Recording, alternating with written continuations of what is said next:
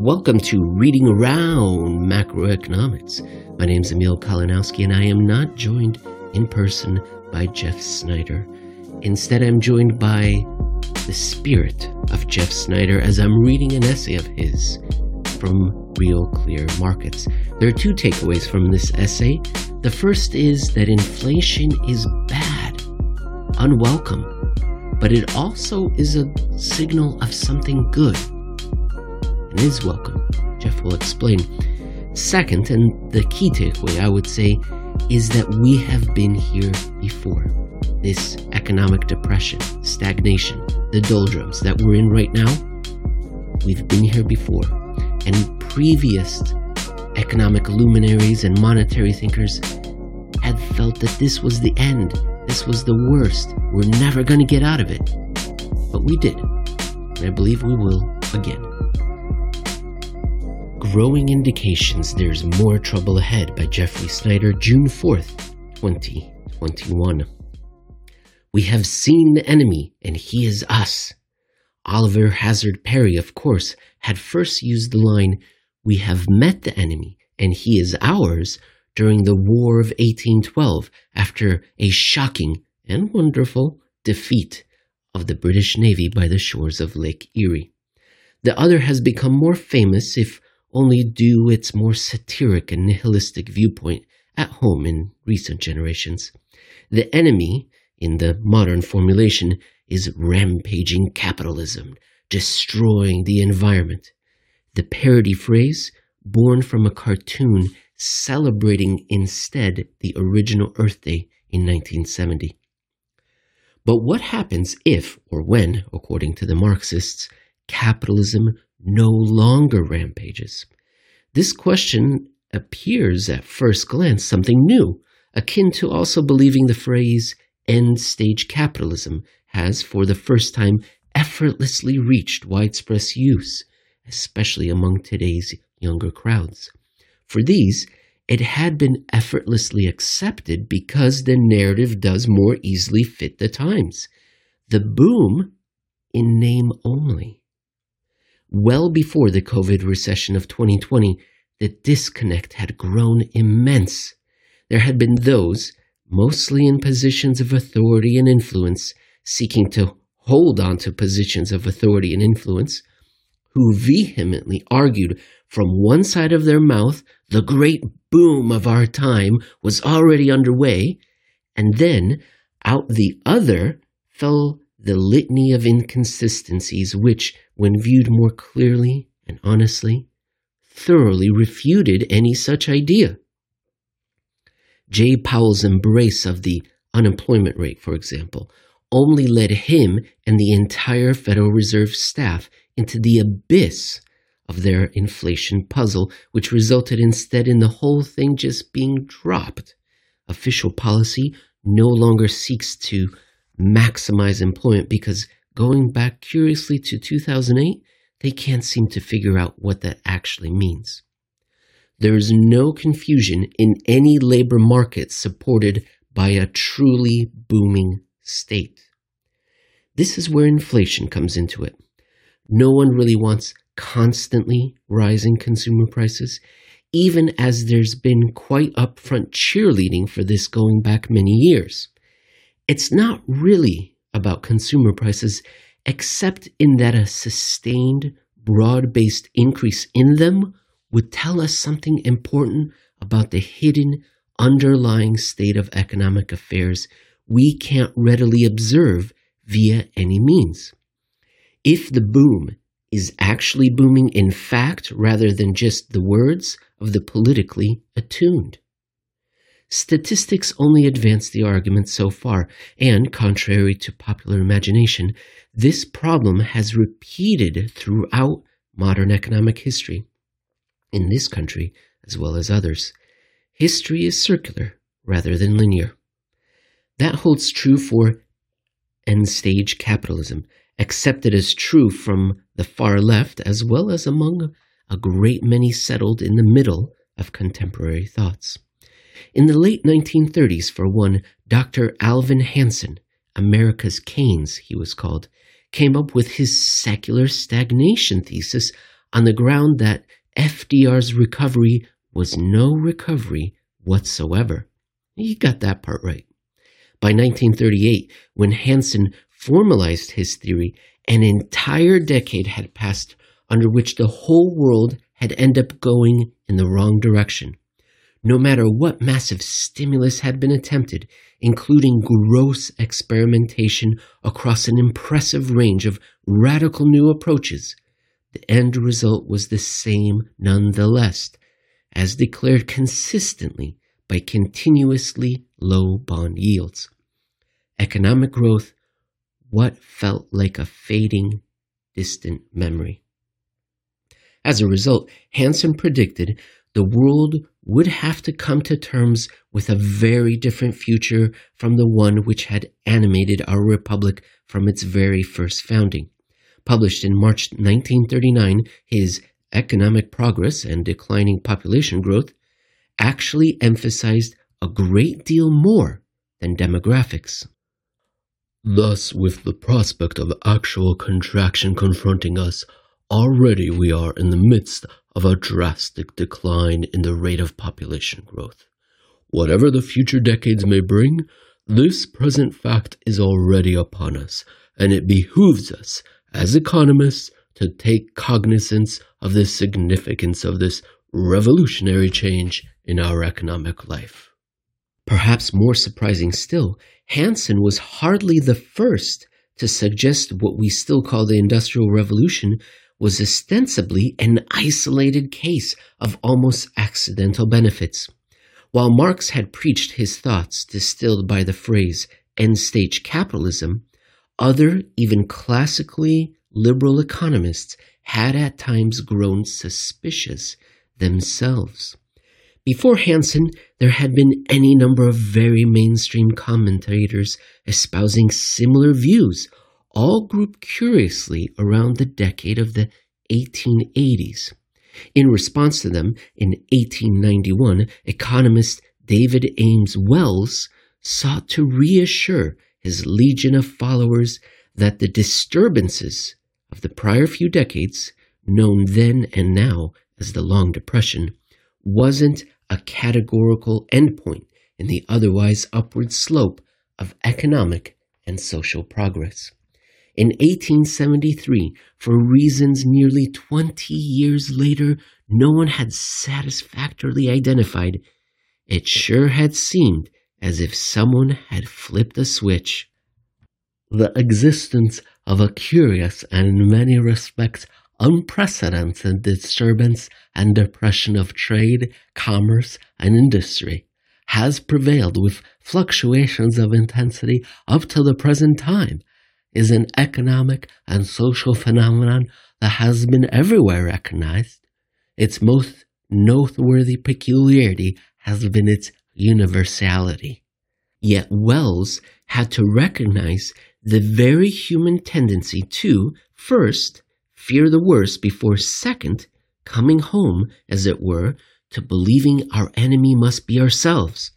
In the preface to his work, Recent Economic Changes and Their Effect on the Production and Distribution of Wealth and Well-Being of Society, Wells writes still another passage which, like the above, taken from the same work, is easily at home in the 2010s and now 2020s.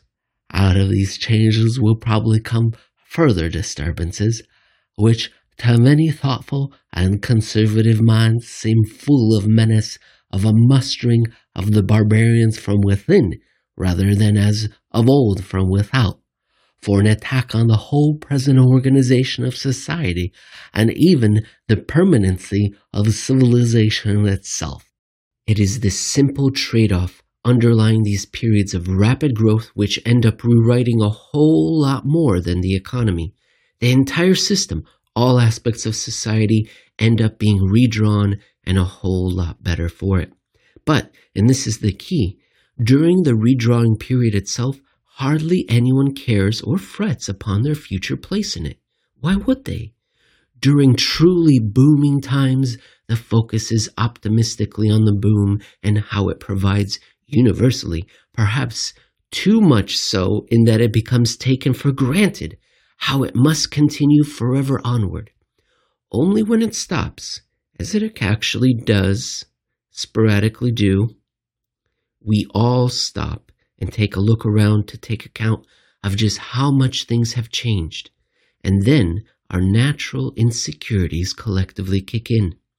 Therefore, when the rate of change in economic growth is high, political and social stability of a kind conducive to high rates of economic growth reigns. Once that first rate of change slows, as in the Long Depression and again during the Great Depression, the rate of change in politics and society surges into the vacuum. When any economic system stops working for more than a little while, it's very easy to fall into the presumption that it has stopped altogether, especially if unaware of the precedents.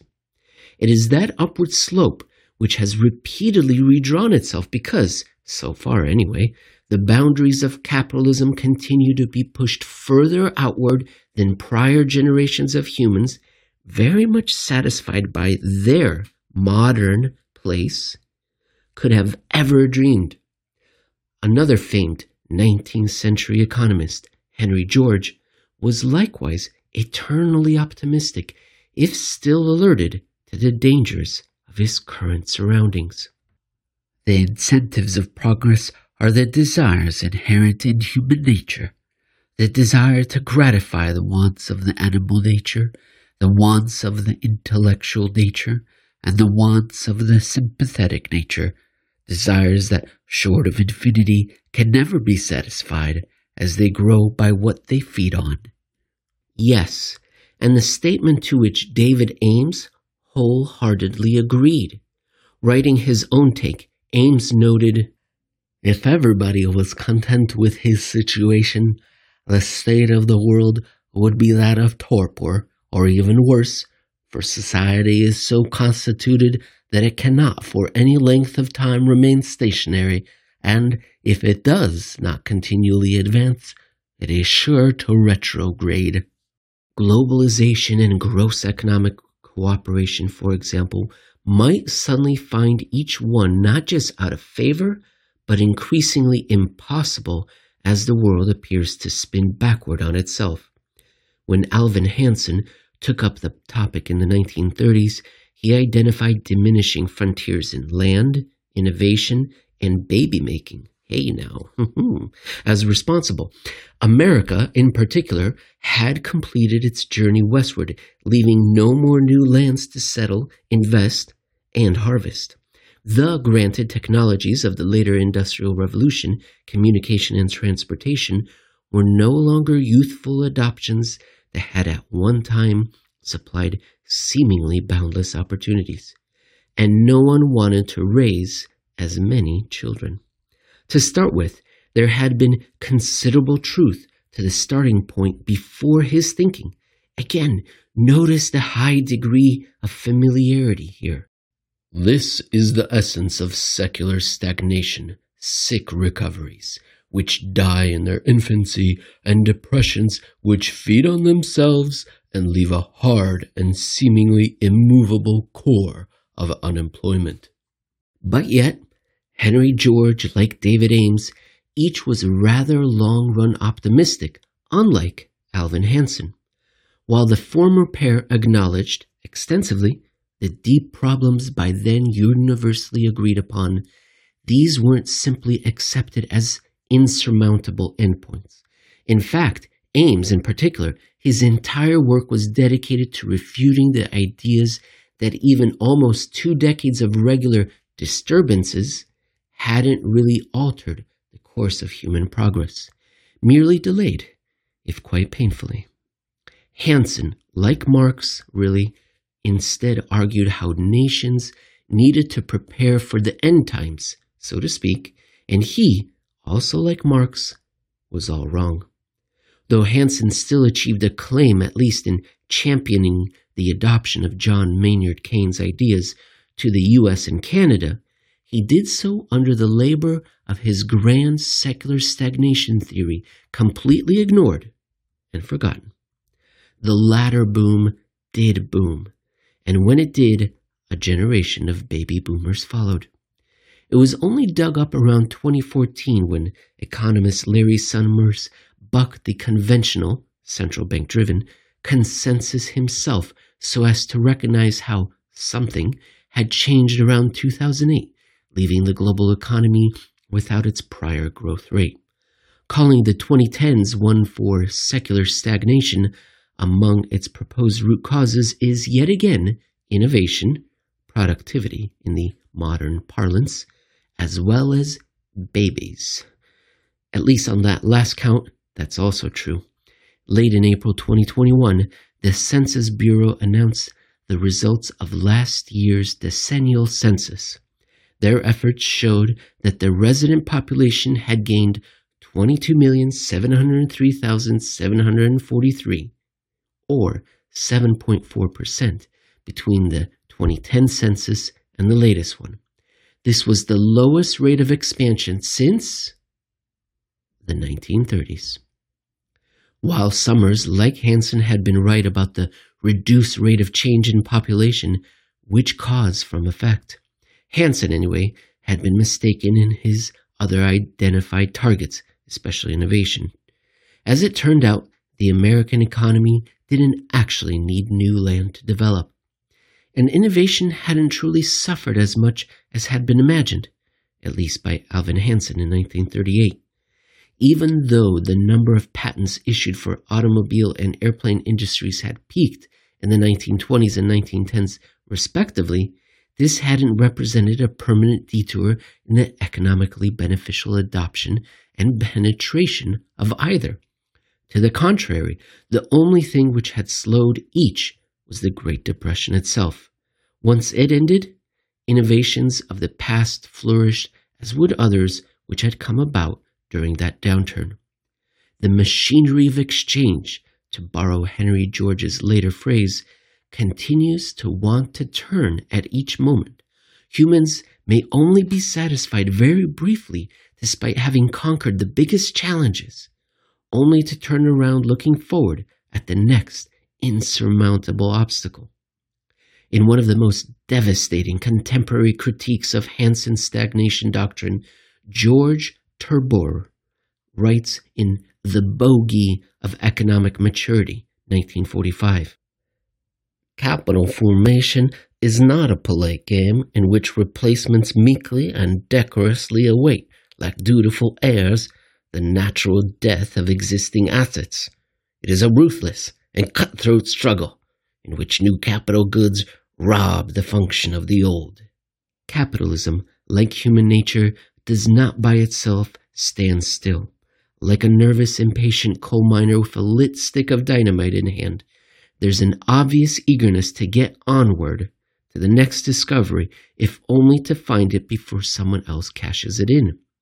No, if there are these historical detours, and they are very well documented, it must be something from outside preventing the natural course of adoption and exploitation. Even babies are tied statistically to economic growth rather than the other way around, adjusting for lifestyle factors.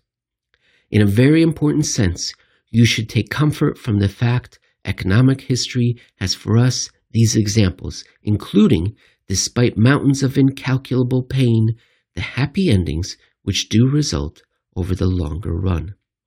The funny thing is that modern economic policies have been designed, particularly those developed by Keynes and sold to America by Hansen, to limit any such pain. That's why ever since 2008, we've been searching for inflation as our signal that, like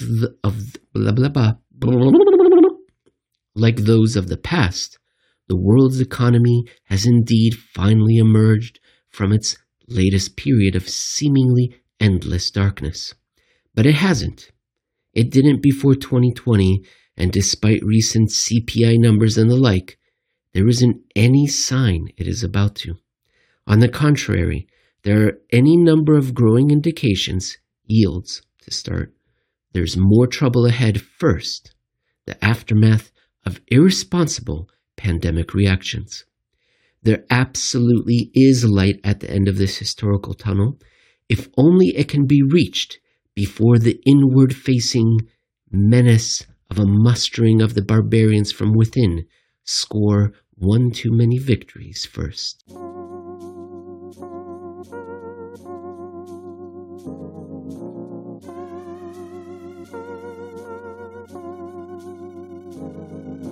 Thank you, everyone. I hope you enjoyed hearing Jeff's work. You can find much of it at Real Clear Markets. Just search for his name, Jeffrey P. Snider. You can also find so much more at Umber Investments blog.